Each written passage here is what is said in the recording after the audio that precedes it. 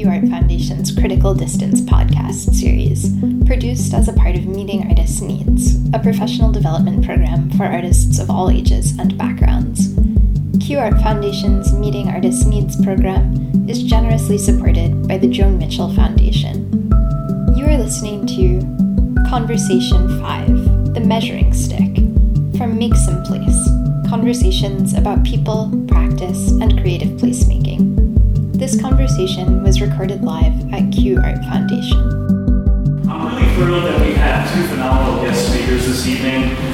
Jamie Han from ArtPlace America, she's the research director. Rupal Sangvi from Help by Design. And they're going to both present here in just a few minutes. But I want to just open up this session tonight by giving you a little bit of context for why we're here. And just by a quick show of hands, has anybody else been to, so this is our 5th out of 5 workshops that we're hosting around creative placemaking under this Make Some Place program that we put together. Has anybody else been to any of the other workshops?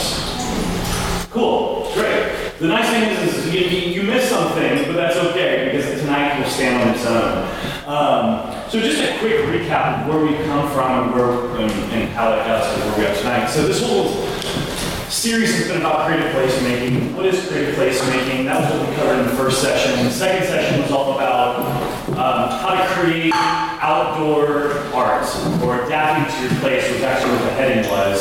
But what that meant was, great, creative placemaking, kind of an idea of what that is, but like if I want to create an art project in a park or in a public plaza, how do I do that? How do I think outside the box? How do I think outside the gallery and other conventional spaces to create art? So that was our second workshop. The third was all about partnerships. And I think what's really key about creative placemaking, and I said this before in the series, is if you're doing it on your own, you might want to refigure how you're thinking about your work. Because creative placemaking at its finest is where we're working together and are forming partnerships to accomplish more and have a stronger social impact. Last week we talked about funding, which was really great. And that was all about funding opportunities that exist, really highlighting the work that ArtPlace America is doing, and I won't take any of Jamie's thunder on ArtPlace, because they're fantastic. The work that they're doing is really, really changing the game for a lot of artists. And then this week we're bringing it all together with program evaluation, and great, like, I know how to create art, but to what end am I creating art?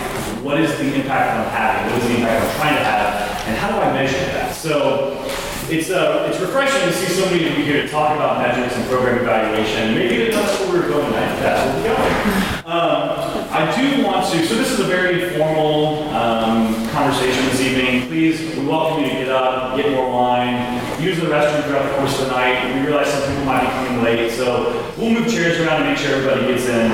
And we want to make sure that you feel like there's a lot of space for conversation and questions. So if you have questions that arise throughout the night, just raise your hand and we'll try to touch on this then, and if not, we'll certainly come back around to it. So I would just like to open up the evening asking, why are you here? What did you read about the description, and what are you hoping that intrigued you, and what are you hoping to get out of tonight? And I think that will help give us some valuable information about kind of where we can take this conversation, and then we'll get back to Jamie and Rupal. But I'd love to just, anybody, feel free to raise your hand, and we'll go around and just figure out what you're here for and what information you hope to leave with.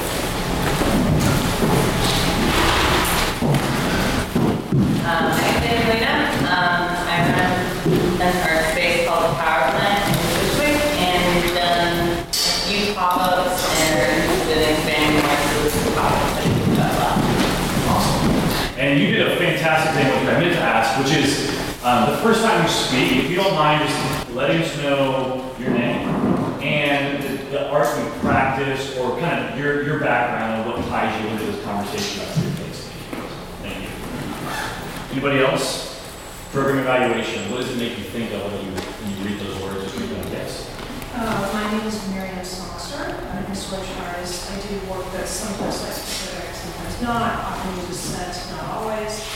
The reason I'm interested in this, out of the series of five so far, I went to one of them, and then this one I really had to go to. I'm really interested in the whole evaluation issue, because I feel like you generally don't. Or even if you do it as an artist, you don't really have an evaluation unless somebody runs it for you.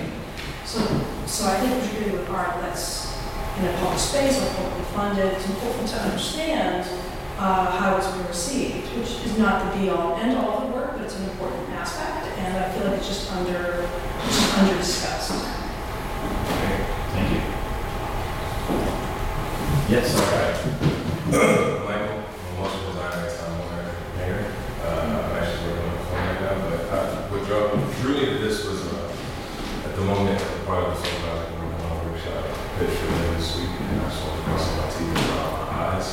And Q has been an organization that I've been to several of the workshops, so I just want to see what is entailed in putting together a political workshop with people with information and networking opportunities. So just practice that. and it's a great segue to give a shout out to our fantastic hosts and sponsors of this entire series, the Q Art Foundation. Shona and Eva are over here. Eva's got the camera. Shona's over there at the wine table. And Karina, I'm sorry. I'm sorry. Karina's the executive director of Q, and they've really allowed this series to happen. We're really thankful to them. We've hosted 3 of the workshops here, and then have also gone off site to be the Bronx Museum and the Brooklyn Navy Yard. Showing some love to our friends out there. Great. Thank you, Michael. Other thoughts about what you're looking at? Yes. Hi, I'm Priscilla Stadler. I'm an artist currently based in Queens, and I have both a studio and a social practice. And I came because when I saw the word evaluation, I said, ugh. And I thought I should go to that. In part because, ironically, I'm working with a group of artists in Queens, forming an organization committed to creative social justice in Queens communities called Queens Creative Solidarity, and we're currently doing a group residency called Studio in the Park with the Queens Museum, and we were invited to do this around the theme of what it's worth a day in the park. So it's been really interesting kind of finding creative art practice ways of evaluating and assessing experience as part of our group practice. And I'm trying to get over my ideal assessment and evaluation way of thinking and find useful frameworks for my own practice as well. I'm Kemi Olasimi. I'm the executive director of the Laundromat Project, which really works at the intersection of arts and community and social justice, and really is moving towards talking about our work as nourishing creative community leaders, and really the idea of arts and arts within community to help build more resilient and interconnected communities in cities like New York that are constantly under great stress and change. In running an organization, being able to kind of talk about what we do, how we do it, why we do it is always valuable and challenging, and wanting to own the power to tell our story for ourselves, and I want to be part of a conversation where we're kind of trying to define this for ourselves and not having it imposed on us. Great. Thank you. Yes. I am Giovanni, and I'm a filmmaker and photographer and social activist. I've been working in documentaries, films, mostly social and political documentaries, but and stuff like that. And so I've been working on a long-term project, a photography project that takes place here in New York since like 1977. And it's right now it's in the formation of being a book and installation. And so I've been coming to this series, just my first installation project. And we were talking about evaluation and impact. That's in the community that my colleagues have been about that this project. That's why this moment is looking to foster that. Anyone else? All right. I'm going to turn it over to Jamie, but I wanted to just give a little teeny more context for, I guess, why we picked this subject tonight and my introduction to evaluation. I worked for a nonprofit in the city, producing events in outdoor spaces, probably similar to a lot of the work that you all are doing, park parks and gardens specifically throughout all 5 boroughs. And about 3 years ago, we received some funding to kind of increase everything we've been doing. And with that came this new thing to me, which was program evaluation. And Rupal will tell you that for about the first 12 months, it was, my brain isn't necessarily built to be a program evaluator. It wasn't what I thought I would be doing. And so it took me a while to finally figure out what it was and why I should care about it. But then it turned into like, not only do I need it, but it gives my work so much more depth and meaning. And not my work, but our collective work together, and certainly the communities that we're working in. And so I am now such a big believer in evaluation. And even though it's a dense subject, I wanted us to have the opportunity just to talk about it a little bit and just dissect it a little bit and better understand like what's even the first step to start thinking about evaluation. So if you find yourself in a similar boat to me, which was, I don't know what evaluation was, there's hope. You'll get there and you'll probably be soaring and love it because it does help you answer the question, why are we doing this? Why does it matter? So with that, without any further ado, I'm pleased to reintroduce Jamie Hand, Research Director at ArtPlace America. Welcome. Thanks. And I'm taking notes on everything that people have said. I'm not texting. So I can remember some things to come back to. So one tiny clarification, but it's important to me, and I'll explain why, is I'm the Director of Research Strategies. I'm not the Research Director, and that's not me being OCD. That is, I have no research background myself. And so I actually, 2 years ago when I started this job, I had the same reaction that Priscilla was that, like evaluation research, like why on earth, am I the right person for this job? And I was just saying to Jordan and Rupal as we were beginning to prepare that for me, the sort of journey into sort of what is research, how is ArtPlace going about doing its research, and what are the things that we can actually help both serving our larger mission as well as serving the people that are doing this work. It was, for me, this process of sort of getting in the weeds and understanding some of the jargon and some of the language that gets used around research and evaluation, holding sort of respect for that technical ability and those tools and that training that people who are technically trained have, but then also realizing that some of it is just common sense, some of it is just good project management, some of it is just strategic ways of working. And so for me, hopefully that'll come out in a little bit of what I share with you today. My work, how many of you know what ArtPlace is? Or who was here at Javier's last week? Was anybody? Okay, so you guys heard Javier talk last week. And so I would say most people think of ArtPlace as a funder, first and foremost. We're primarily known as being a funder. So I'm gonna walk you through a little bit about sort of what else we do, and then get into the sort of overarching 30,000 foot view of sort of what we're doing within research strategies and why we're doing it that way. And then I think we'll bring it down, Rupal will bring into some specific projects and examples of research. So with that, any questions before I get started? Okay. Quick big picture overview. We are a 10-year collaboration. We are 16 foundations, 8 federal agencies, and 6 financial institutions that came together in 2011 to position arts and culture as a core sector of community planning and development. So if you hear that sort of to position arts and culture as, there's a bit of advocacy in there. Where when we say we're a 10-year collaboration, we are going away in 2020. And also when you see 16 foundations, 8 federal agencies, 6 finance, we're also 8 people. We're 8 staff people working sort of furiously towards this 2020 deadline on that mission of positioning arts and culture as a core sector of community planning and development. What was the middle part? Of the mission? Yeah. To position arts and culture as a core sector of community planning and development for the social, physical, and economic benefit of communities. Is this? I drop off the second half. That's actually the most crucial half. But in terms of the sort of structure and architecture of how we're thinking about that positioning and that learning, that's why I emphasize the first half. These are sort of our 4 lines of work. As I said, we're most known for our grant making. So the top left, National Creative Placemaking Fund. That's the grant program that we get 1,300 applications a year for. We fund anyone. We fund artists, we fund arts organizations, we fund community development organizations, we fund government entities. There's sort of no restrictions in terms of who and how we fund. But we could, with our funding, with the sort of demand for this kind of work right now, we fund about 3 or 4% of what comes into us. We spend about $10 million a year.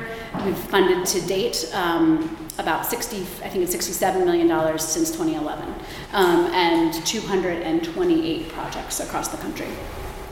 In 2014, we added a line of work called the Community Development Investments. It's another way of making grants, but it is to 6 organizations for 3 years. They each get $1 million a year. And it's community development organizations that have never worked with artists before, or arts organizations. It's organizations that have no history. They have a history of working towards revitalizing their community, working with their community members on community development goals, but that actually wanted to go on this journey of understanding how to begin to work with artists and arts organizations to better achieve those goals. And so that's a line of work where we are, in some senses, it's a demonstration project. There are 6 demonstration projects. They're in wildly different contexts and different types of organizations. And we have a research portion sort of for those 3 years and longer where we're actually capturing the learnings. What happens when this type of partnership, to the point of partnerships being a critical part of this work, what do those partnerships look like? What does the organization have to do to change to begin to work in this way? What sort of languages do they need to learn? What are the barriers to the collaborations that are happening? Is the work happening better? Is it happening slower? Is it, we're actually going on this journey with these organizations to understand the qualitative and quantitative difference when there's artistic strategies and artistic processes applied to community development work with those anchor institutions.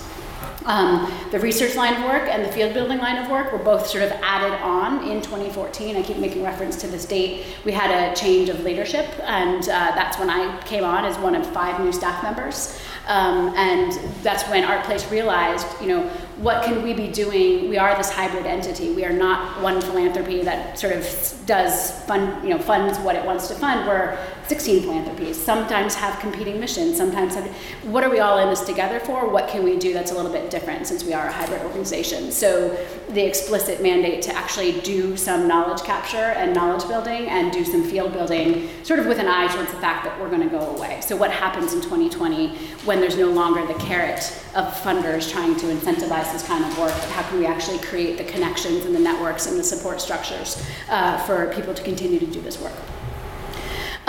Just to sort of set some definitions, what we mean when we say creative placemaking is projects in which arts and culture play an intentional and integrated role in place-based planning and development that is human-centric, comprehensive, and locally informed. And then just to be precise about what we mean by community, because that's something that a lot of people trip up on. The place part of ArtPlace is that we're talking about a community defined by geography. So if you're working in a place, and if you go through our application process, we essentially say draw a circle on a map and tell us about everybody and everything in that place. And that's actually it's in some ways it's subtle, in some ways it's not subtle, but it's not, so people aren't working only for a certain part of that community, or so only certain people benefit but not others. It's actually sort of forcing some due diligence on both the people doing the work and also on sort of an awareness of who all is being impacted by this work. So this connects back to the research and impact questions later. Sort of hard to see. One just sort of common misperception is that we're talking about making places more creative. So more arts programming, more artists, more artworks. We're actually talking about making places creatively. So more arts is not an outcome that we're looking for in any work that ArtPlace is supporting. And so the creative part of creative placemaking, it's an adverb, not adjective. Something that's important, has been important for me to really attend to and talk about in the research work, partially, so I worked at the NEA, at the National Endowment for the Arts, on the Our Town grant program before arriving at, it's the only thing that qualified me to do this job at ArtPlace, which was that I sort of had the front row seat to the rolling out of the term creative placemaking at the NEA and all that came with it, which was good and bad.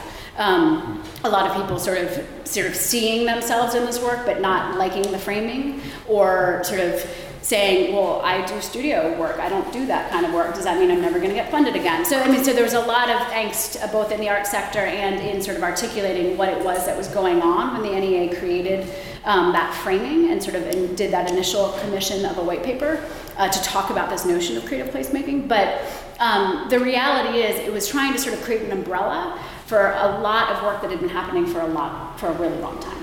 And so these are just some of the sort of frames and ways in that a lot of other artists and design professionals have been sort of talking or thinking about their work.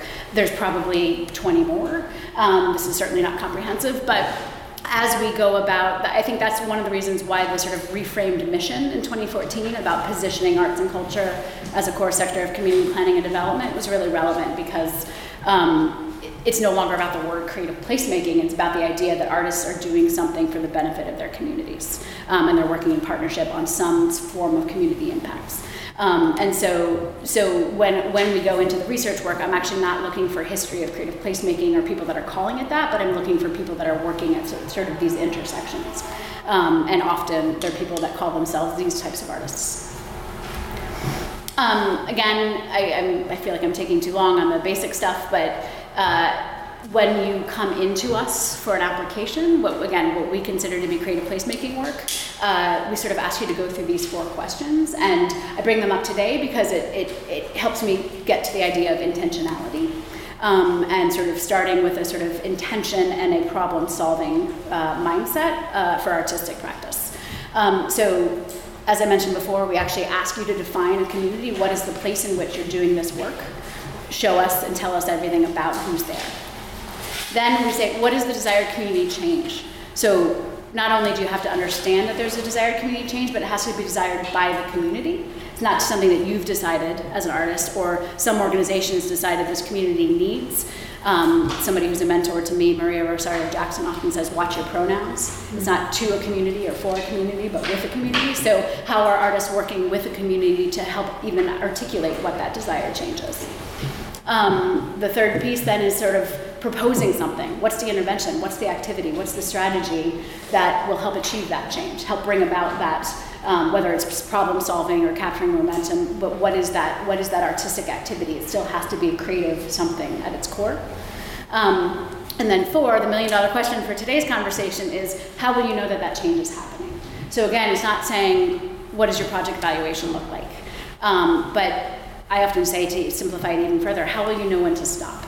Did you do what you set out to do? Did the activity that you proposed achieve the things that you said you desired in number 2 at the scale that you identified in number 1? So it's actually this, and these are literally in our application, like part of the question. So we're sort of, from the beginning, trying to get away from, as I said, the sort of research and evaluation language and jargon, and asking people to really think critically. You're going to know better than we are, certainly, what that change looks like in your community and what you're trying to achieve. And so we're trying to give that sort of role back to the project managers, the artists, the people doing this work, and not have it be something that some philanthropy tells you what to measure and how to measure it. I would say another thing that comes with this is that every single creative placemaking project could have a very different outcome, or can be seeking to do something very different, and that's okay. There's no one thing that they're all doing. I think that's something that, and there's no one set of outcomes or one set of indicators that creative placemaking should be aiming for. And I think that is often assumed because we've got all of these foundations and all of these people coming together to fund something. There's still a lot of room for difference, especially when work is inherently contextual and place-based, then it's going to have different outcomes. So with that in mind, I'll pause and see if anybody has any questions to this point. Yeah? Place you at Pride Art Space is what? And say again? the place that you mentioned we got Pride Art Space, what was it called? The National Endowment for the Arts. National Endowment for the Arts. It's the federal agency that supports it's the public funding for arts in this country. That, and then what is dialogical art? What is that? It is something that I believe comes out of theater. If anybody else can correct me. I don't know a ton about it, but it is something that has to do with sort of performative, iterative dialogic work, where community members and theater performers are sort of reenacting and acting out things. I have a question. A lot of times when I've been in situations where I've been doing community-based projects, the outcomes are totally different, really, than what, or maybe like if I try to write out what all of these different things, how we know what change is happening. A lot of times things happen that are more spontaneous than that. So how does that get accounted for in proposals? Because there's so much happens just on So that, I didn't close the loop, and I'll get into it more, but on this issue of intentionality, I mean, we often talk about that there's impacts and outcomes that you're seeking to achieve, and then there's other effects that happen. And other effects that happen can be good and can be bad. And I think adverse unintended consequences of work that we don't know until long after it happens, it's really important to acknowledge and capture all of them. But, in terms of program evaluation, I often see, and maybe you can speak to this better, but like intended outcomes and what's the term for unintended outcomes, or happy, spontaneous, like wonderful things that happen alongside, capturing all of them is important if you're doing an evaluation. But in terms of what I'm talking about is sort of before you start the work, setting up what your goals are. I mean, call them outcomes, call them goals. But actually knowing what you're aiming for, you can't actually do a rigorous analysis unless you intended to aim for something. And that's something that I think is what sets apart some, let's say, there's an artist named Michael Rode who runs the Center for Performance and Civic Practice, who talks about the difference between social practice and civic practice art. And again, not to get into the weeds on, so everybody will have different definitions of that, but how often social practice art is about the community as a audience or as a participant, but civic practice art is co-design.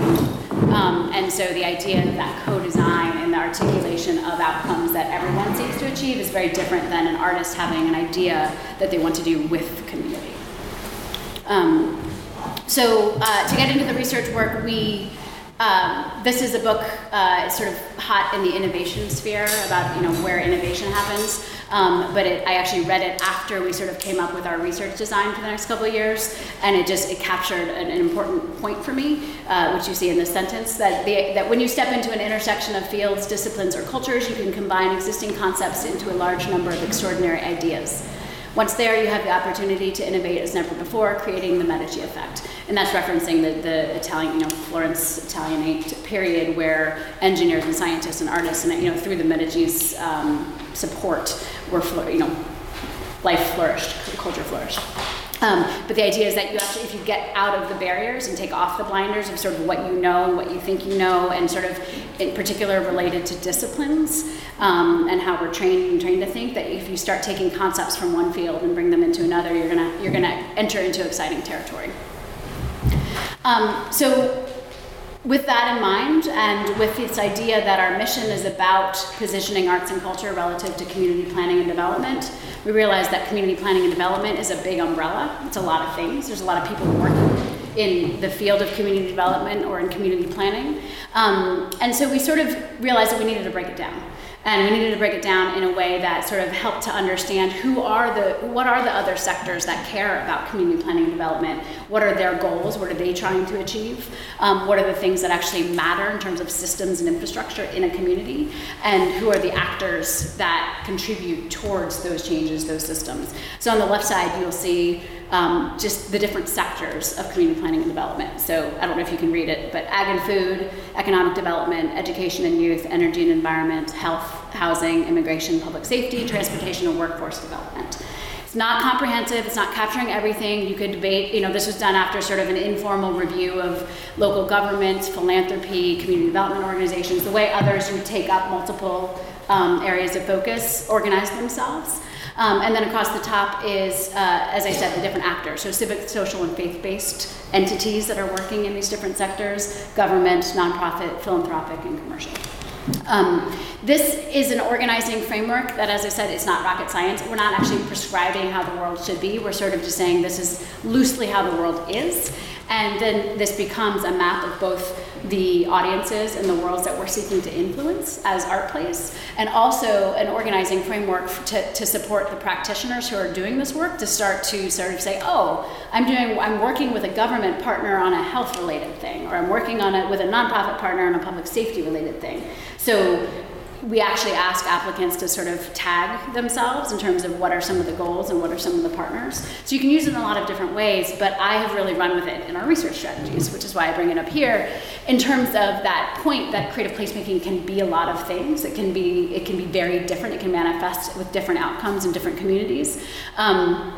part of, one of my experiences being at the National Endowment for the Arts was that muddiness, that it was all of those things, wasn't helping us make any cases or get any further in actually understanding the outcomes. So by breaking things down and doing sort of discrete segmented studies about the role of the arts relative to each of these sectors has been our way into actually getting to the details, getting to the nuance, getting to the understanding of the role that artists and arts and culture can play in public safety, in housing, in immigration, etc. So for each of these horizontal sectors, we're go about doing a process. Sorry, the yellow is hard to see. I call this our translating outcomes research, where we're really trying to get into the head and understand that other field. So I'm going to use the public safety example here today, because that's one of the ones that we've completed, where first step is conducting a field scan. What's happening in the world of public safety right now? Big important topic in our country. What are the things that they measure? What are the things that they care about? What are the challenges and barriers to success? Whether you're talking about law enforcement, whether you're talking about community citizen protection organizations, whether you're talking about community developers, where you're talking about artists. What are sort of all of the things that matter to that field? And what is the larger history of the relationship of arts and culture to that field? I should speed up. That's this one. What we do in that field scan is we really start to understand sort of how artists have historically done things that connect up to those things that field cares about. So in public safety, one of the findings within this field scan was what you see here, that the arts are promoting empathy and understanding. That's something that the safety field understands as connecting up to their work. Providing viable career opportunities, advancing the quality of place, supporting well-being, influencing law and policy. These are all things that artists are sort of actively doing. Didn't call it creative placemaking, didn't start in 2010 when creative placemaking became a thing, but really looking at the longer history of artists doing this work. Following on the field scan, we actually work with a partner in that other field. So for public safety, we selected some partners at Local Initiative Support Corporation and their community safety program. They have a long history of training around both law enforcement legitimacy training, but also working with really progressive sort of community collaborations around safety. They run the Department of Justice's Community Burn Criminal Justice Innovation Grant Program. They do all of the technical assistance across the country. So they're really well respected in the safety field. And by working with them, and then you'll see the Alameda County Deputy Sheriff's Activities League, that gives ArtPlace some credibility in actually convening a conversation with people in that field to really understand, okay, what does this sound like to you? We're telling you that artists can play a role in this work, in your work. Here's some hypotheses that we found in this field scan. Like, does this work for you? What really resonates? What are the projects that speak to you? Who are the key people that we need to convince to start doing this work? And what kind of evidence, what kind of evaluations do you need to see to actually believe that this work is going to make an impact in your world? So then with those partners, we convene a working group. So again, this is what I'm doing for research. We're calling this research. And it is essentially a sort of slow process to build in input and feedback from these other sectors to help artists start to define how they're working in a way that language-wise works for the public safety folks. So at our working group, you can see the various folks that were there, everyone from research institutions at University of Chicago, PolicyLink, a lot of uniformed officers, artists that have been doing this work for a long time, designers that have been doing this work. We actually brought together sort of all levels of practice and thinking around this at the intersection of safety and arts. And then the idea and the outcome of that working group is sort of where we are now, which is that this process helped us identify sort of areas of public safety work, what you see here, youth violence prevention, hotspot policing, community police relations, and corrections and reentry. Those are sort of things in the safety world that are also things that artists have really been making waves on and impacts on for a long time. So in some senses, I'm just a librarian. We're doing the trend spotting and the matchmaking. But now the devil's in the details is we're actually going to do evaluations of best practices that we've seen with these outcomes and these areas and these priorities in mind. So whereas I'm going to use the corrections reentry example, there's a project called People's Paper Co-op out of the Village of Arts and Humanities in Philadelphia. An artist named Mark Strandquist came through a fellowship at the Village to do specifically workshops and that involve sort of paper making, where formerly incarcerated women and others, their program has grown tremendously, as part of their reentry back into this neighborhood where something like 80% of the population is formerly incarcerated. There are paper making workshops where they're actually grinding up their records. They're transforming their records, ripping them up to shreds, and making new blank sheets of paper as part of their practice. And they're partnered with a legal can't remember the legal partner, but they have a legal lawyer sort of partner on this work as well, that's helping sort of do training and job creation and things like that for these formerly incarcerated women in particular. That it was the artist's idea to do this work. Now he has these arts partners, he has these legal aid partners, and the actual impacts of that work and the sort of symbolism and the sort of artistic, I saw a couple of you take a breath when you sort of realize what that symbolic thing is. What is that? Is that having an impact on recidivism in that neighborhood, which is what the public safety people care about?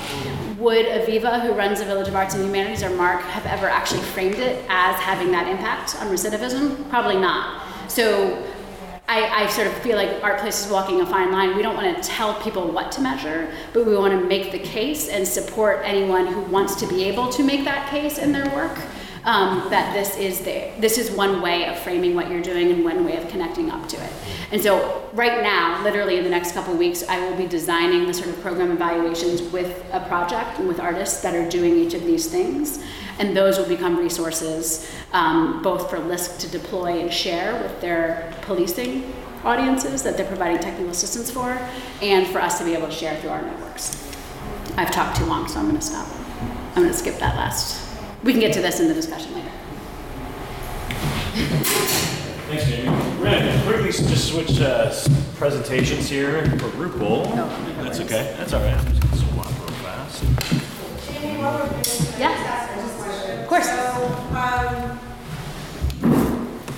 coming from the nonprofit world itself and community development as well, I know that quantitative is real big, heavy, and qualitative storytelling, like this is real labor. So how do you make a case in terms of the example you gave to echo the value of your anecdotal qualitative data to make it as equally compelling as quantitative? Or how do you, I guess, make a very robust program evaluation?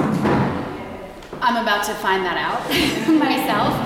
No, I think there's, working with LISC as partners and thinking about, the reason why we had folks like Crime Lab, an organization called the Police Foundation, which is not a funder, but actually a training and professional development for law enforcement entity, is sort of saying what kinds of data do you need? Like, how are we going to build the evidence through these cases that will convince you that this matters? And one thing that I think I've heard, we've done health, safety, and housing, and that was last year, and we're beginning energy, transportation, and immigration right now. And across all of them, everybody says that they're about evidence-based decision-making and about sort of quantitative data, but most people are also relying on qualitative storytelling too. You can't separate them. And I think there's, my personal opinion, take it or leave it, is that I think there's been such an emphasis on quantitative and big data that it's become a bit fetishized. Every single piece of data that you use, it's just a piece of information that you're using to create a narrative. And you can create whatever narrative you want from the data. So, that's it. You need it, and you need it to be able to create that narrative. But I think thinking that quantitative does much without, whether it's that spin or that framing, I have a hard time with it. And I'm going to talk about. Yeah, I'm going to answer that. All right, so I, first of all, will, before I get started with my presentation, just wanted to say that I'm really happy Jamie could come today, because I really, in talking to Jordan about the session, really wanted to have you guys get the kind of macro level picture of how funders and government are investing in placemaking, what they're thinking, and sort of the punchline for all this is that you guys have a huge role to play in order for community development and multiple sectors, I'm going to talk about the health sector, to be effective in our own work. There are so many complex sort of problems, but also really amazing cultural opportunities that I think we're at an exciting time to be able to work together and talk about what's possible.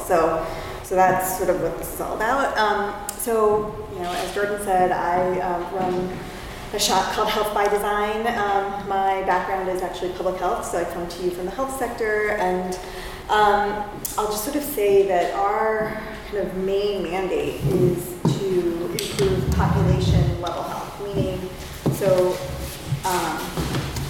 while physicians and in medicine we think about like improving individual health, like improving the health of patients, as a public health researcher, we've only done our work and we're only successful if we can actually look at improvements in a community defined in many ways. It could be by age, it could be by geography, it could be by cultural group, but it is at a certain scale, and we have to sort of be accountable to that, and that's kind of the background with which I'm talking.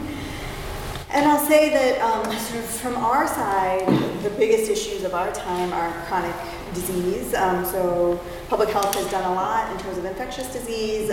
We still have work to do, but 80 to 90% of our disease burden and kind of mortality and morbidity is related to chronic disease. And interestingly enough, they're very influenced by environmental factors and behavioral factors, which means that they're also preventable. And I don't need to tell you all about how much this country is spending on health care costs, but things are not good. And so, you know, from doing what we've been doing in terms of healthcare services and even public health, we have a limited tool set, right? Like, so we have clinical services, which are all very important, some education services, maybe some mass media campaigns, but pharmaceutical drugs, that's kind of our wheelhouse. But we've also known as researchers for a long time. I mean, David Satcher, Surgeon General under President Clinton, wrote a lot about how health disparities, meaning health outcomes between poor and wealthier folks, are so different in this country that we have pretty much the worst health outcomes in the industrialized world. So in 2014, the Institute of Medicine wrote a report comparing our health outcomes in the United States with 16 other industrial countries, and we were dead last across most indicators, which is a little shocking considering that we are the most expensive healthcare system in the world. So of course that begs the question of like why. So part of it has to do with the huge differences between wealthy and poor, but bottom line, it has to do with not just access to health services, even though that is very important. That only explains like 30% of all these disparities. So like, then the question, and sort of that they ask in this report is, we know how we live, play, and work is the thing that determines our health outcomes. And so we often, as researchers and physicians, are not working with the shapers of our environments, with the placemakers, and connecting that kind of work with outcomes. So everybody's talking about it in the health sector, but again, we don't necessarily have the methodologies, language, and culture to be working across sectors, and that's why this is exciting that we're here, but we're starting to do that. And so a lot of the work I do, we work with, when I say design, I'm talking about artists also, but architects, urban designers, and looking at how can the built environment and the way it's designed, how we live, play, and work, how can that influence social environment and thereby behavior and ultimately health outcomes. And we're going to look through multiple projects so you know what in the world I'm talking about. And when I say health, that is really broad. Health and well-being, not just sickness and death, and we know that that's very related to social and economic outcomes and ecological outcomes. So they're all interrelated and interdependent. It's hard to talk about one without the others. And I've been lucky enough to work across lots of different sectors and with public artists like Mary Nis, to Arup, an engineering firm, to NYRP. And I think the whole point of telling you this is that I really do think it takes all of our sides and our various methodologies to make progress. And I'll even go further to say my experience in all of this is that it's not really dumbing down public health and research, or diluting or kind of hamstringing creativity for artists. It's sort of saying, how does a design hold water on the design side, and design critique, and all of the various considerations of design and art, form, beauty, and also all of the sciencey, rigorous stuff. That's how we're going to make progress, right? So it's not just kind of mixing everything together and seeing what happens, but really being rigorous on all of our sides. So these are the kinds of questions evaluations ultimately try to ask, and what I work with designers and artists to ask. So, what difference can your design, your program, your art, placemaking make, to whom and at what scale, like Jamie was just talking about.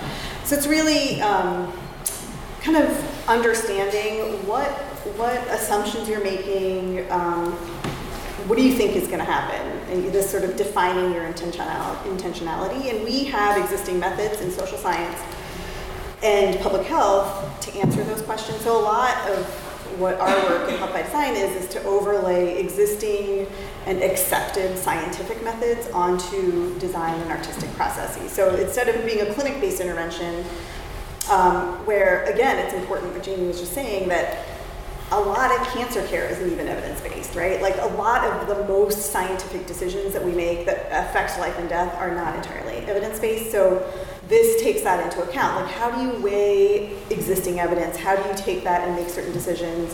What is credible? And luckily, in science, we do spell all that out. So there's a way, basically, to build knowledge over time. And so I think that's something we'll talk about in the discussion of how much horsepower do we really need here? When do you need quantitative data?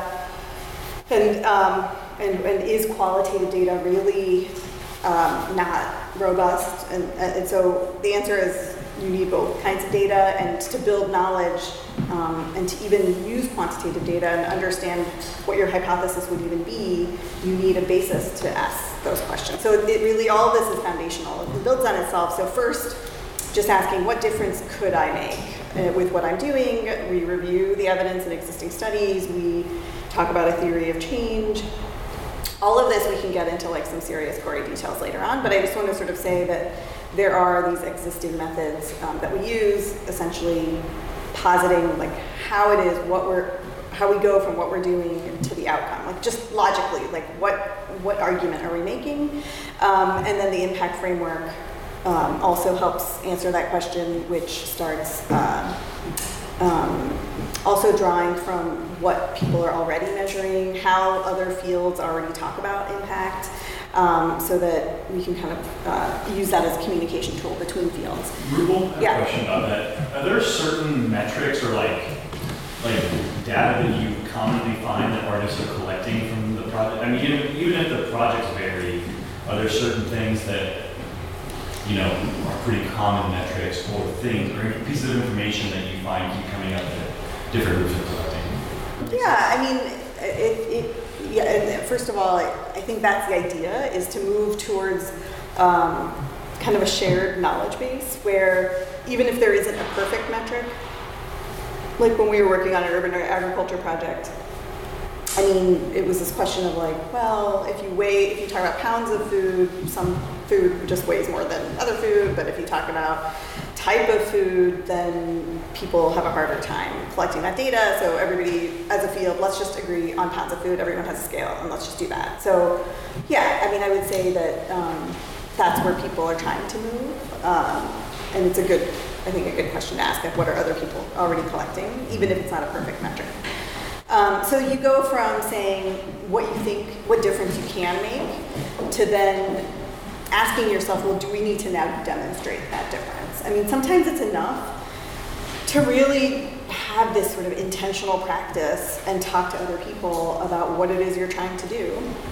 And sometimes, again, there needs to be reasons to actually collect data and invest resources in that. And I would say that a huge reason to do that would be to actually improve what you're doing, versus just for funder requirements. And if funders require it, being really aware that one makes the case for additional resources, because it's a whole other thing to then have to demonstrate the difference that you made. But I would go as far as to say that this first setting yourself up to be successful, to review best practices, to articulate what it is you're trying to do, why you think it's going to make a certain difference, is like a really important, strong starting point. Then if there's a reason and you have resources and let's say you're starting some really innovative or new part of your practice and you aren't going to continue investing in that or that program unless you knew it was effective, then yes, you then start demonstrating what difference it made. And you do that by kind of linking metrics to your impact framework, having an evaluation plan, defining not only metrics, but methodologies. Are you going to use qualitative data, quantitative data? How often are you going to collect that data? Are there existing sources that, like let's say the city or other organizations are already collecting that you could get, and that's what an evaluation plan would help you set up. All of this is, of course, that goes without saying, you're co-designing it with communities, with existing community-based organizations. And yeah, I mean, like, I think a really important point here is only to do this in the service of strengthening your program, meaning helping you plan. So you could like sort of, if you have this feedback loop and you're kind of tracking what's happening, let's just say even participation in the program or community engagement, you can then, sort of at mid-course make a correction if you need to do that. So that's sort of program planning standpoint, but then also, of course, in your next year, are you going to design your program differently if some things worked or well, and some things didn't work? So, can I ask you a question? Yeah. It's been a while on that project, actually. When you guys have artists in residence, do you ask them to evaluate their work afterwards, like post their residency, like the outcomes, et cetera, and even for you guys for your own work, like how do you kind of take that framework that I was talking about and put it into the context of this? Indeed. This is a good question to ask. So I'm here as the ED, and Hattori Ramos Fermin is our Director of Programs and Community Engagement, and we actually had graduation on Saturday, and we're kind of going through the evaluation, and actually that was part of our meeting on the train on the way here. Nothing like a train ride. So we definitely have always had surveys and questions. We ask that certainly some of the stuff that's coming up here we've learned and refined over time, as well as our own language about what we're trying to do. So like I mentioned when I introduced myself earlier, we're moving towards this language of creating or nourishing creative community leaders. And those are artists, and those are residents, and those are youth that we do work with, and it's our staff and our board, like really trying to, what does that look like in a whole lot of different settings and people we touch and connect to. And we have a series of classes and people we kind of work with our Create Change program, which is where we work with artists, most directors, that's our signature program. So some of where we're looking over the questions this weekend is kind of like, we asked them to do a community-based project. We have several graduates in the room for our programs. What was your method for entering and building and exiting a community? So a lot of it is qualitative, which is a Urban Bushwoman methodology that we have trained with for the last 6 years. We have our own set of values that we want to see in our work, and how do we begin to account for that? It's definitely an area of growth, and we're actually working with an evaluator this fall to kind of help us, again, take another level of really refining that and answering our own questions about exactly what we're looking for, because it's like one of those, like, I spotted when I see it. Yeah. A lot of our work is about long-term ripple effects, so now that we're 10 years old, we have an opportunity to go, oh, that's what we're up to? And capturing some of that, so we want to do an impact study that captures that. So we're at a moment where we're looking back, and that's again why I wanted to be here, right? Like, so a lot of this resonates, a lot of it's like, oh, okay, I should think about that. So it's a kind of a mix of things. But we definitely have always had evaluation as part of it, but we're getting better at even figuring out what that means. Yeah, I'm glad you asked that question, because I think that there's two sort of main pieces to think about. There's institutional learning and the way in which organizations learn about what they're doing. So often evaluation is called that. It's about institutional knowledge or learning, and how you learn over time and build a foundation for learning, how you then build a field around that, talking to other organizations, institutions, funders, and then how you sort of invest in that. But then a huge piece of this, of course, is accountability to communities. So all of us have a social justice mission, but then in the end, what did we do, and how do we know that things did improve for the community, and et cetera, et cetera. And then the last thing I'll sort of say about qualitative versus quantitative, just keep in mind that they answer different kinds of questions. So they're not only both important, they're both essential to, depending on what kinds of questions you're asking. And yeah, I'll sort of stop there about that. And then, so ultimately, once you sort of go through this process with your own project, your own institution, whatever scale it is you're asking these questions on, then you can come up with best practices, and you can start thinking about scale. It's not automatic. I mean, then you ask the question of, is this generalizable? Like, you cannot obviously just take a project and translate it to some other geography, but how do you understand what learning you could extrapolate to some other community or whatever? But that's like a whole other step with its own set of methods. So I just want to sort of share with you on the ground kind of like how this ends up looking like with different kinds of collaborators. So this is Brian Phillips is someone I collaborate with quite a bit. He's an urban designer and architect in Philadelphia. He builds supportive housing and thinks, so we met at a conference, and he was like, I think a lot about the performance of buildings, but I happened to be speaking there and talked about the performance of buildings and at the level of a community, right? And so not necessarily even one building, but how buildings can talk to each other. And architects already think about that, but they're also already thinking about performance, like energy efficiency and things like that, but they're not necessarily, even though they're designing for people, they're not necessarily then making the next connection.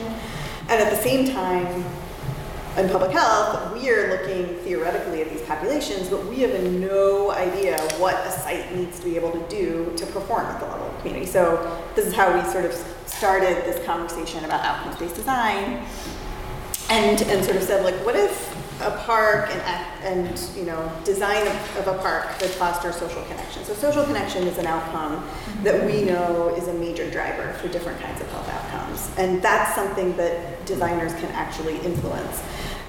What if elderly housing could prevent avoidable hospitalization? Again, a huge cost issue in the health sector. And what if food retail and the way we design it and think about the user experience of food retail could actually promote healthy eating and food access among underserved populations? So I'll just quickly take you through how our tools kind of talk to each other. So in public health and social science, we're thinking about impact, and this framework really came from the community. So this is Cypress Hills Community Development Corporation, East New York, some of you might know. Very community-driven, where health is a big priority for them. And the Community Development Corporation came to Brian and I saying, okay, we know health is a big priority, but we do supportive housing and placemaking. How do we translate that to impact, and how do we talk about it? So these are the areas of impact the community was interested in: culture, economic impact, health, food, access, safety, and ecological impact. And then how do we start looking at existing factors in social science or predictors of that kind of impact? And then once we do that and define what are predictors of all these different kinds of impacts, how do we start sort of understanding the relationship between design decision-making or place-making decisions? So if we know that community engagement can lead to social connection, and we know social connection is related to social capital and trust and ultimately safety and social cohesion, all of these things that we know are important for our longer term impacts. How do we then translate that into spatial decisions? So like going from research to sort of creative decisions. So, and then of course, it, ends up in the built environment. This was another example in thinking about, it was a supportive housing for post-prison population, in thinking about how different populations, post-prison population, emergency homeless population, and other sort of folks, including providers, were all going to interact together and move through a building in thinking about social systems as well as water systems and then siting and all these other things that architects think about. But what we did, sort of bringing the social science to design decisions, was saying we know that these different populations in the same space have these different needs, and as you can see here, looking at what we in public health call a population-specific approach. So one size does not fit all, but if you only have one building, how do you accommodate all of these multiple different needs and map that onto an Axon drawing? so it takes, it takes all of us working together, and literally that's what we sort of did. So he and I worked together with enterprise community partners. And this is getting a little bit more into talking about affordable housing and architecture, but I think there's important parallels with, because it is part of placemaking and activating spaces.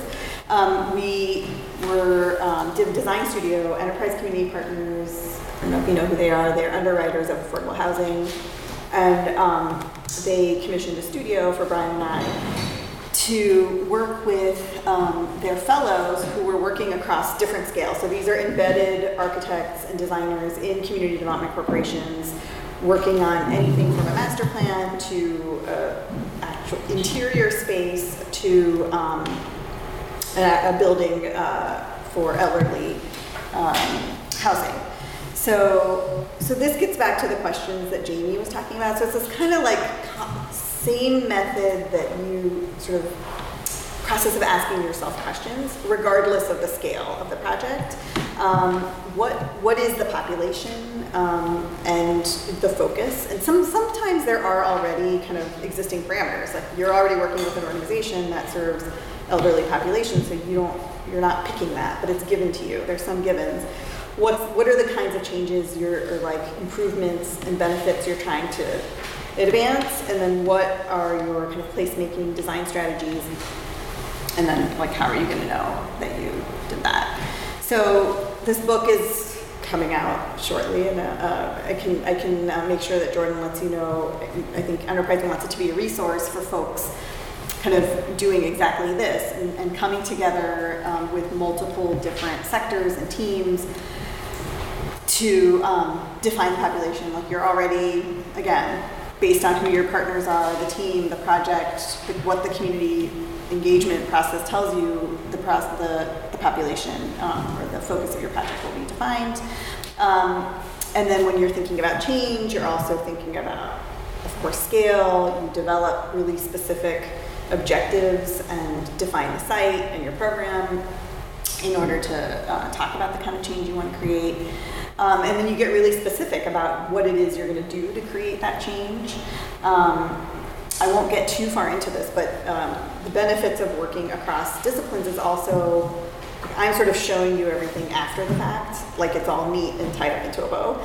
But really, the process of this was like looking at different trade-offs, like my tools and impact frameworks, talking to Brian's kind of more creative process to say, hey, on this site, there's like 5 different things we could do. And so like, what if we made this big move, what would that mean? What would that look like in terms of impact? Well, I could tell you that, but I can't tell you what the moves would be. So like, then we went back and forth to say, all right, and with the community, it's either this or that, because the physical site is there's only like, you can't do everything on the physical site. So anyway, all that to say that it is iterative, and I'll talk a little bit more about how the whole point for me, I mean, other than it's really fun to work with very creative people, there is no way we're going to actually advance outcomes without designers and artists. I mean, we cannot, I mean, that sort of mining creativity and optimizing the predictors, like we know what the predictors are, but we can't optimize them without very creative solutions. So I'll talk more about kind of what those connections are, but, and then measuring impact, I'll show you kind of how we did that. So this was a project in Boston, the Jewish Community Housing for the Elderly, where quite a big population, just to sort of say, there was initial design research to talk a little bit about, what is this existing condition, both site condition, but also socially. Like, what do we know about seniors and, people basically want to remain in their home, what are their age groups, what's the traditional model versus what this organization is trying to do, who's the team, and it's obviously interdisciplinary.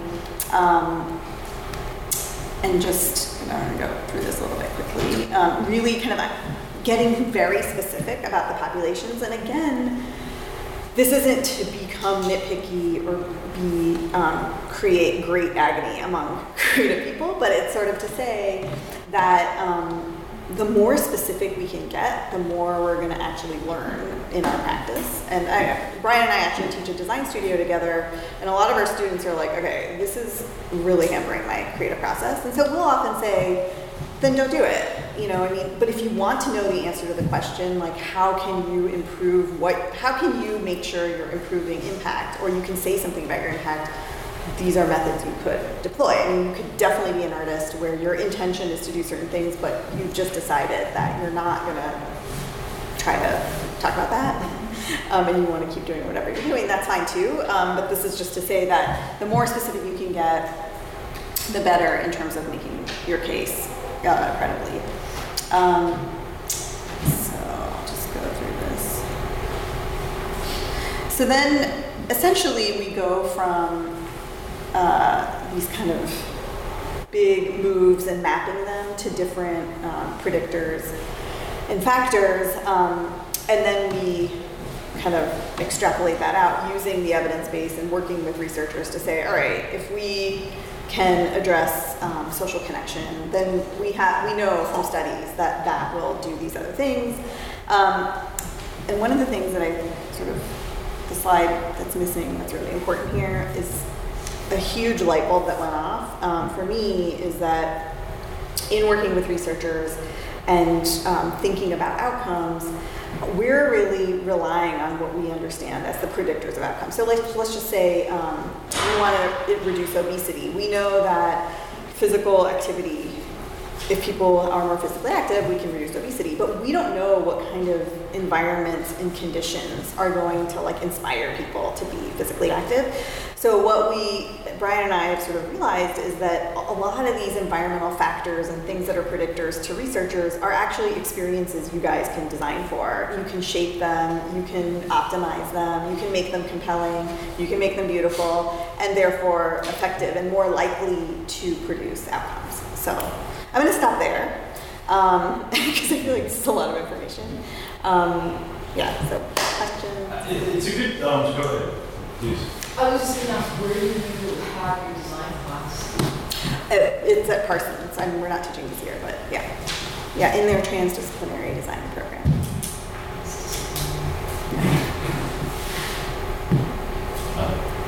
It's transdisciplinary design.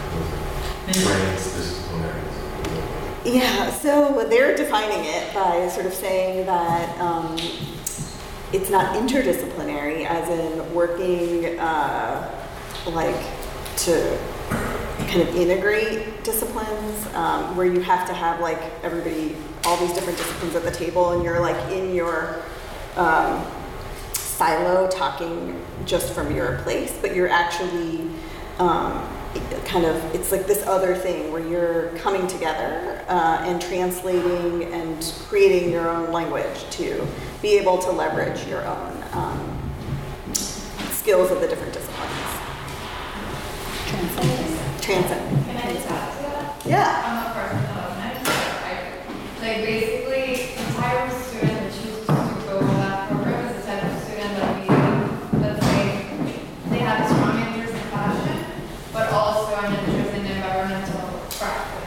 So they are seeking to, they have a diverse variety of interests, and they are looking for the intersection of those fields. So maybe they're interested in psychology, but also in architecture, and they merge those two together. So that program allows you to go beyond the curriculum and kind of tailor to your pursuit.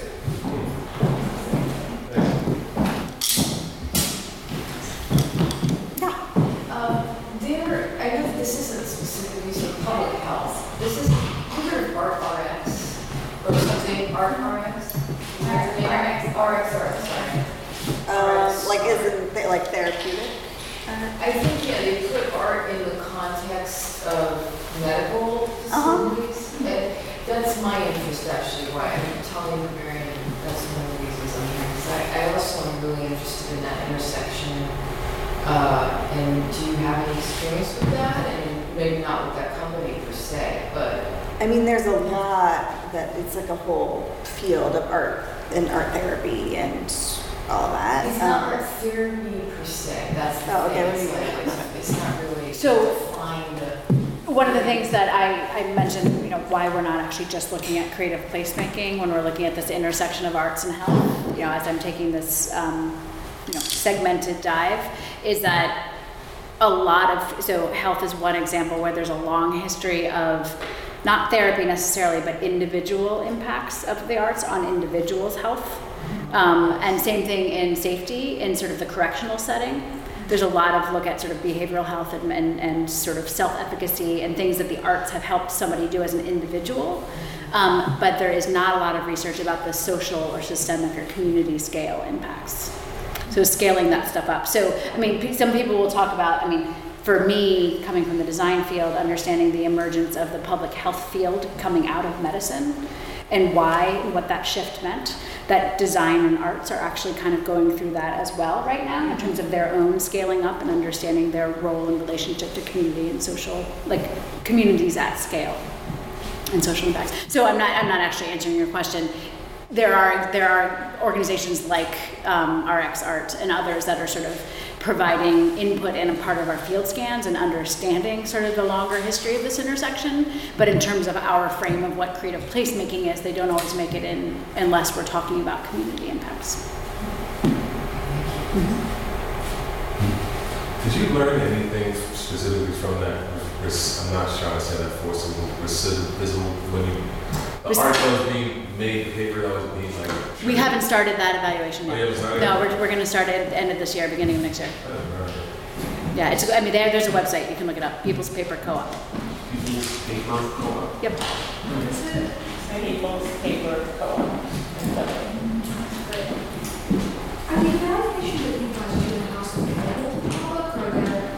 We haven't done any yet, so, but all of the field scans are made public.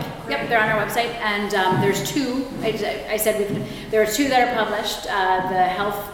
The safety and the housing, affordable housing and safety, and then health will be up by the end of this year, and then by next year we'll have 4 more. And so it's sort of an iterative process of doing those. My caveat is that those are intended, and I'm not apologizing for them, but they're a first step towards more refined evaluations and understandings of evidence, that those are helping us get to that and start that conversation. So there will be more to come in both of those that are already up there. But Jamie, are you involved in all the national grant making, how they evaluate each of the projects at our place, or is that completely separate from what you do? I get to sit in the room. As I understand it, I think Javier explained this last week, is that there's the freedom of each of these persons who's proposing a project to actually create their evaluation framework. Yes.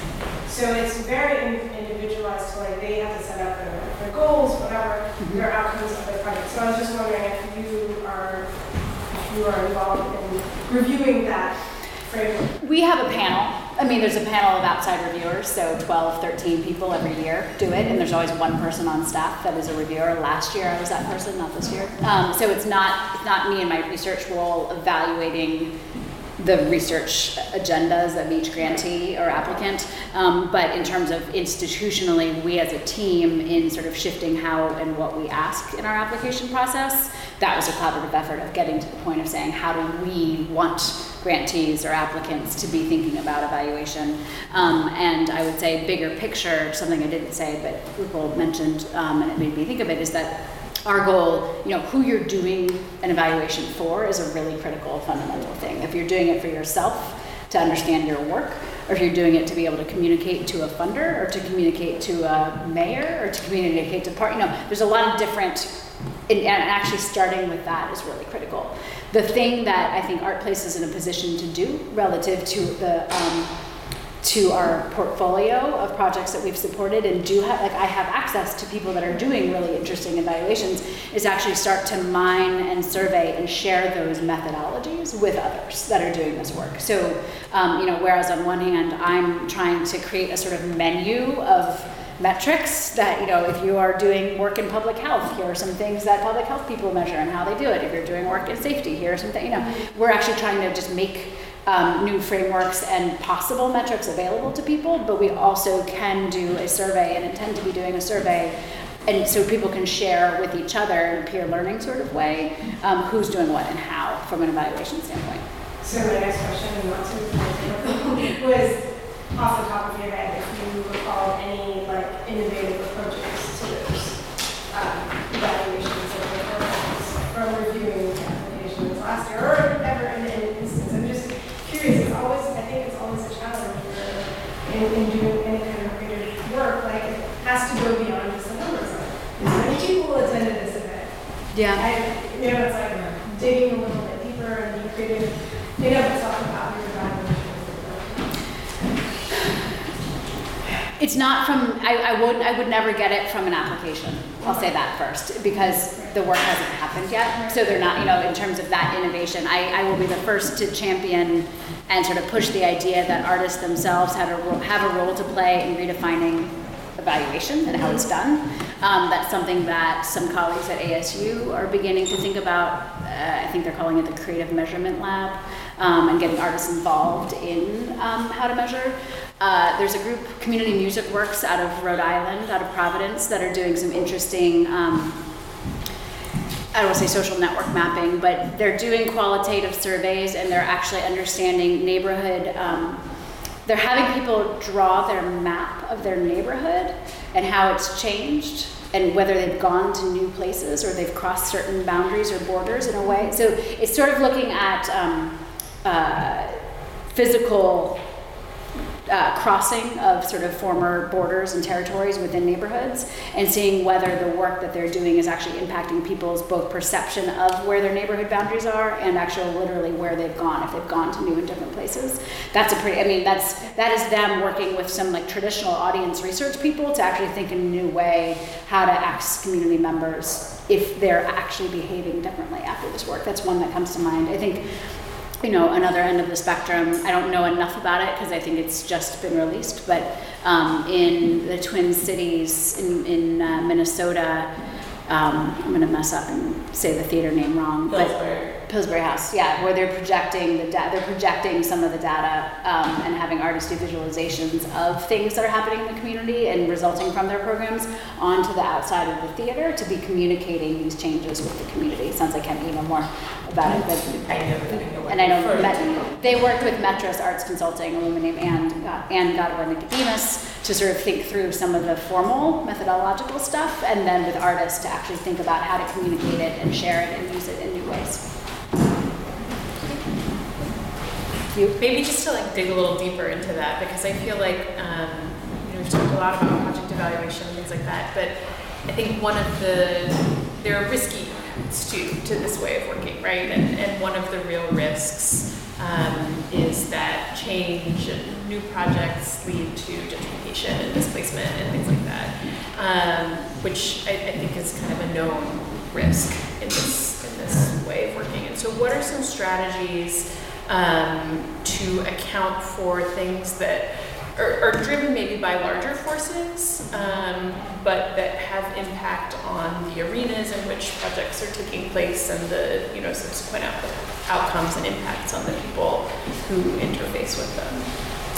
I mean, there's a project that I'm working on in the Bronx with New York Restoration Project, which is a huge public realm project. And so I guess there's two answers, or two parts to the answer. And one is, if you anticipate that there's certain risks related to what you're doing, which could be, that happens all the time, there's risks and potential adverse effects that you can imagine could happen, then you owe it to yourself and the community you're working with to really talk about how you're going to address some of those risks. So for example, gentrification is always a risk with a lot of these things. And one of the things we talked about with this project in the Bronx, which is an open space development, is how do we ensure access and that people feel that the park and green space there is for them and not for these sort of new populations. And there's multiple aspects to that have to do with design and placemaking, but also policing.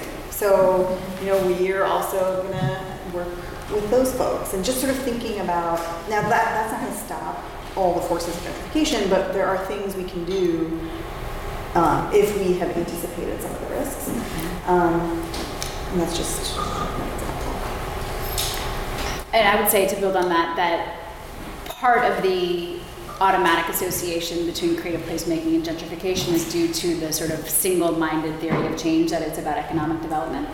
And something that I often wrote, I think a lot of unfair emphasis has been placed on the role of artists in much broader systems that are, policies and market systems that are contributing to change, that is not all the artist's fault because that artist did that project, right? So just to bring some levity to the reality of the complex systems that communities are, not to dismiss the question at all, I think, but I do think sort of, for me, so at the 30,000 foot view, first to say, getting past economic development as the be-all end-all community change, right? Or actually redefining and remembering that there's different philosophies of economic development. And there's very top-down methods, there's very sort of one-note methods, and then there's very complicated, slow methods of economic development that if you attach yourself to the right community development partner that is really sophisticated about what that looks like and how to simultaneously be working on workforce development, simultaneously be investing in community partners in different ways, that I think that has to do with sort of aligning with the right partners that have the same values as you about the type of community development that you're doing. So I tend to want to unpack the larger sort of assumption that creative placemaking equals gentrification, because it's usually bad economic development strategies equal gentrification, and often and historically artists can get used in that way, and I think that's something to be careful of. Yeah, actually, I have some questions about, metrics and all stuff.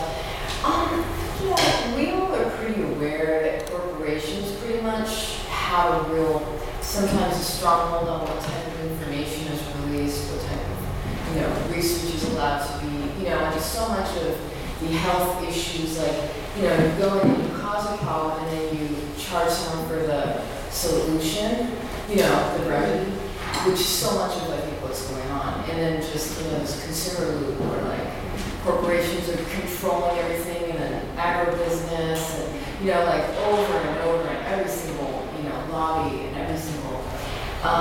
So, like, getting the information out there, like, that's not going to serve these corporate, entities and these sort of.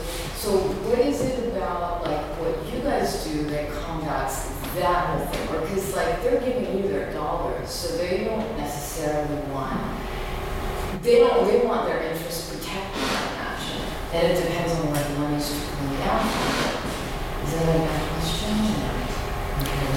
Or is that clear? I'm not exactly sure. No, I think that you're talking a little bit, at least, about the accountability aspect to communities. I mean, a lot of public health funding is government or philanthropy, although you could argue certainly that that's not disconnected from corporate, capitalism.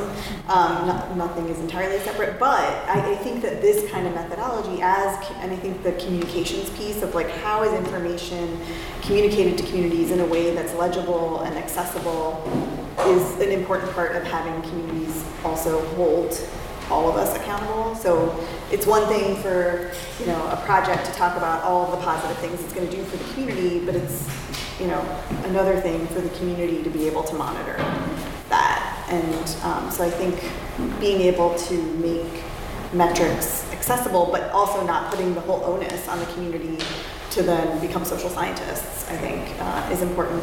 And then I just want one comment about metrics and methodology. I think it's just important from the artist and creative side. I don't feel like my message is that everybody should turn into an evaluator or social scientist. And I think it's important on the side of social science and policymaking, and at least in health, of like what is credible information. Like it doesn't make sense for people to be collecting data and then presenting conclusions that won't seem credible to people making decisions, or whether they're funding decisions or policy decisions or whatnot. So I think at the minimum, from my perspective, I think for designers and artists and placemakers to have a literacy around what are we talking about, how do we come together, and number one, like from your side, really documenting what you're doing. That's where I feel like things are missing. So someone like me can't really help figure out what outcomes we can influence if we don't really know what you did,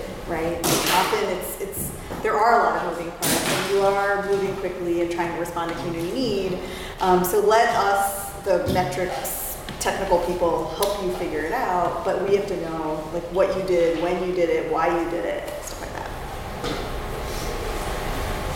And the methods that you outlined in the PowerPoint are awesome, by the way. And you said those are being published in the book. What was the name of the book again? It's called Design, let me make sure it's right, for Impact. And I'll send Jordan the link that he can send out. Thank you. And it's published by Enterprise Community Partners. So Rupal, and Jamie, thank you both so much for presenting on your work. Yeah, fantastic. I want to just tie it back a little bit more very tangibly to suggestions that you all have for how artists and designers can start to think about their impact and start to ask the whatever the right questions are, but can start to ask questions that take a look at their impact. And just how do we get started on this road towards evaluation? What's your suggestion for the artists in the group? I mean, that's why I come back to that word intentionality or goals.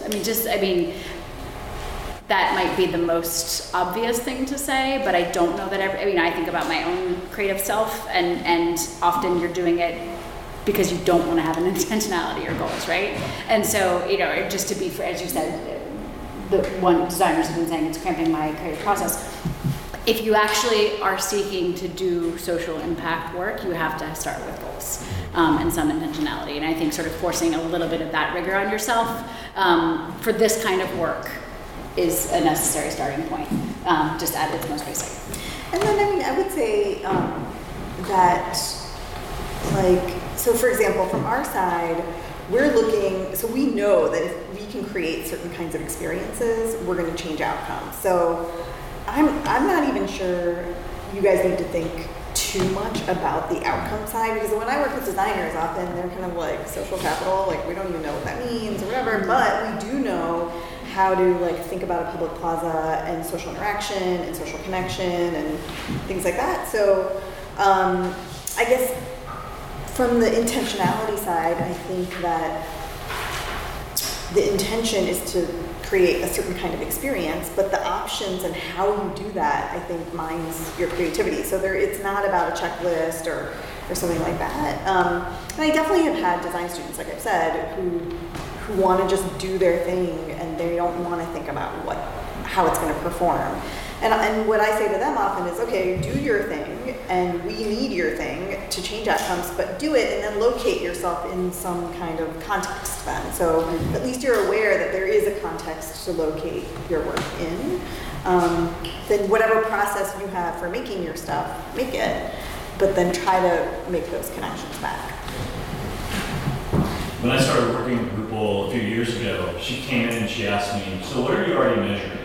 And I was like, I'm not sure what you're talking about. She said, no, you gotta be collecting something. You're doing work, and what we were doing at the time was producing events in outdoor spaces. And I was pretty happy just doing that. And so when she started asking these questions, kind of made my head explode. But what it ended up boiling down to was, well, we were collecting things. We were collecting how many people come to each workshop. We were collecting zip codes for where people were coming from. We were collecting names, email addresses. So we already were collecting some very simple information that was a foundation to evaluation not even know it existed. So sometimes you might already right now be asking the right questions or questions that will move you towards being able to measure your impact and you don't even know it. Yeah. So we've talked very high level on some of these things, but realize it can be just as simple as starting tomorrow, taking account of everybody who comes to your event, or whatever it is, whatever you can start to measure and group. I mean, is that fair to say? Yeah, absolutely. Absolutely. That was my experience. That was my door into evaluation, which was like, I don't know what this is. I don't really want any part of it. And she was like, too bad because you're already doing it. And I was like, oh, okay, I'll just keep doing it. And it's turned out to be a really educational experience, but very, it's impacted my work and changed my work very fast. And that's a perfect segue. There's the sort of often misattributed quote to Einstein: "Not everything that can be counted counts. Not everything that counts can be counted." And so I don't know actually who said it. It was not Einstein. But that. So don't just measure things because you think you need to be measuring things. So yes, and with the caveat, like just because it's easy to count doesn't mean it's relevant to what you're setting out to do, right? Don't just try to count something because it's easy. For me, a really great story was I worked briefly on Governor's Island here in New York and Leslie Koch, who runs that, talked a lot about her goals were about, having Governor's Island get on the map, the mental map of New Yorkers. Like it went from being literally not on the map to like becoming a place that people knew they could come to and were welcome to. And this was also happening during the sort of emergence of the High Line, another massive public space reinvestment. And High Line was seeing, numbers off the charts from all over the world, huge tourist destination. And so Governor's Island has a ferry. You have to get on a ferry to get there. And so in terms of really trying to convey both to her funders, to the city and to the public, she was like, well, I'm never gonna beat the High Line in terms of numbers of people that are coming here. But I actually have to demonstrate that people love this place. How do I do that? And so it was sort of like, what's my goal? What am I trying to say? And she was like, if you love a place, you spend more time there. So they actually started measuring how long people stayed. So understanding when certain people, and they were surveying and asking when people got off the boat and paying attention and asked them to let them know when they were leaving. So they designed the sort of measure of how long somebody was staying with an eye towards what the case was that they needed to make. So it's and they weren't social scientists, they were not researchers, it was not but this was sort of just like a strategic thing to say, like, how do we actually get to what we want to know about, and how do we actually make that case? We don't know until we start asking. We don't know for a fact that people are staying here for a long time, but we suspect that that's one way to do it. So let's try that. I just have a comment about Governor's Island because I did 4 years of sculpture work through Figment there, and the more the numbers of people increased, the higher the insurance costs went, and now our program is gone because of insurance costs. So basically, and of course the other side of the island is now designed, and it's become a destination itself. So what happens is that you end up, like, it sort of shifts the type of artist or designer who's able to actually continue working, the more.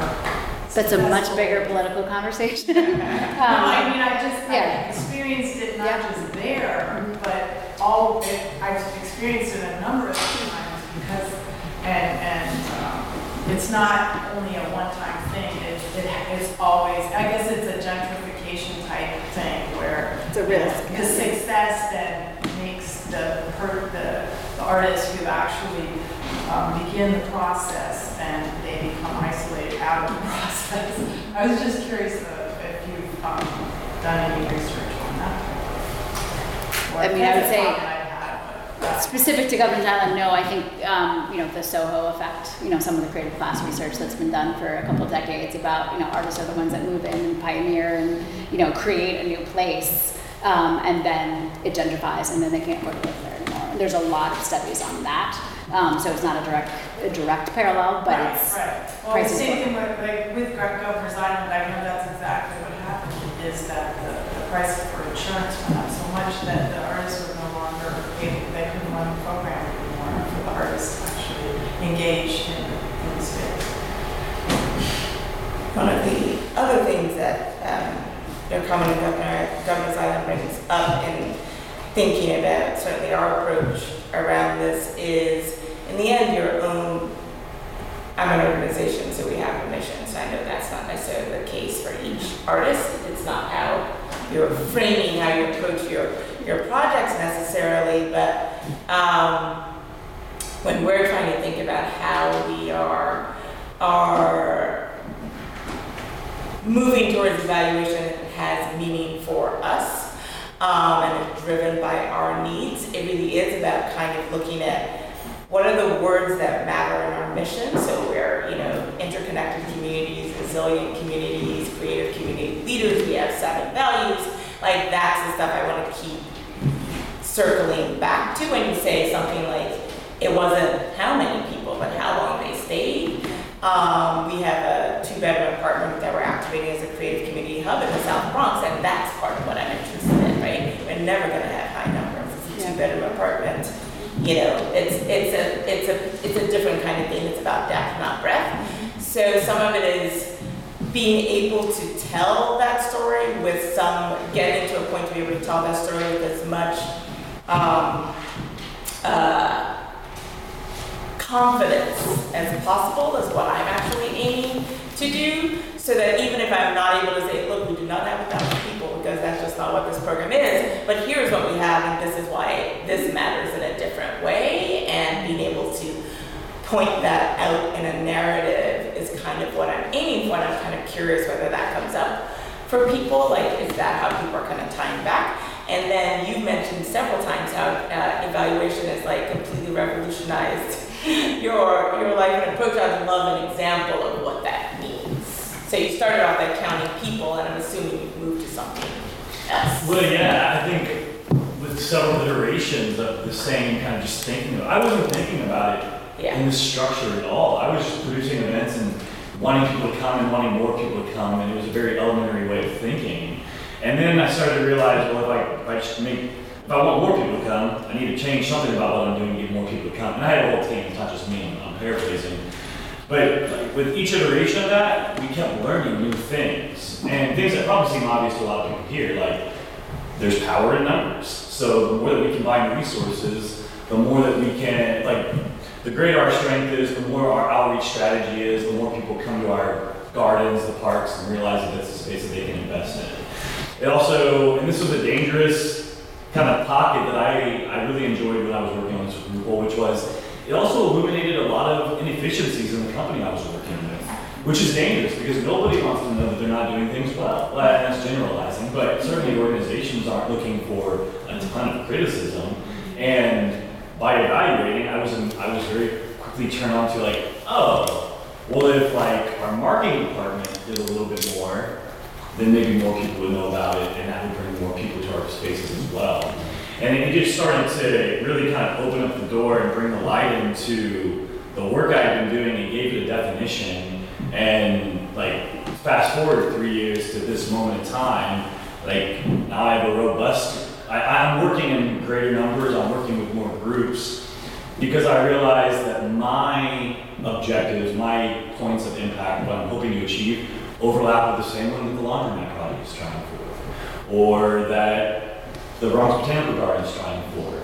And so then we start to align our programmatic strategies together, and then we're getting to those results that we want a little bit more quickly, a little bit more efficiently.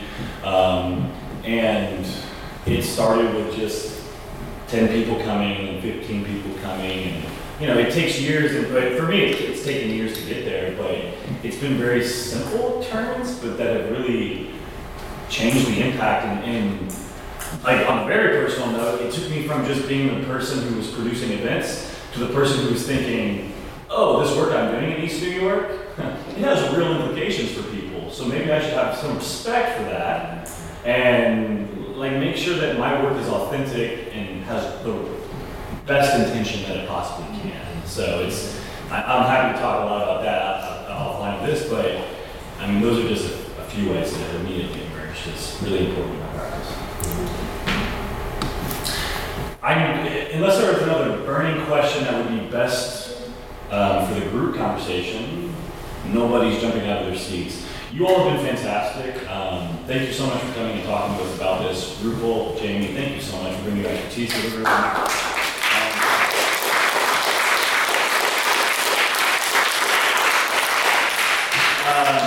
Karen, this is our final presentation, so it's kind of bittersweet, but the best part is you can keep talking about creative placement when you go back to your organizations, when you see somebody tomorrow that needs to know this information. So we hope you'll continue spreading the word.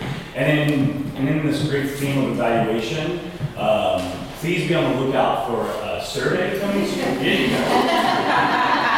Because we like to know what worked and what didn't. And it helps Q and all of us just do our work a little bit better to bring you the best kind of resources. So thank you again for being with. Thank you to Q, Shona, Eva, Karina. Thank you for having us. And all of you, and have a great night. Thank you.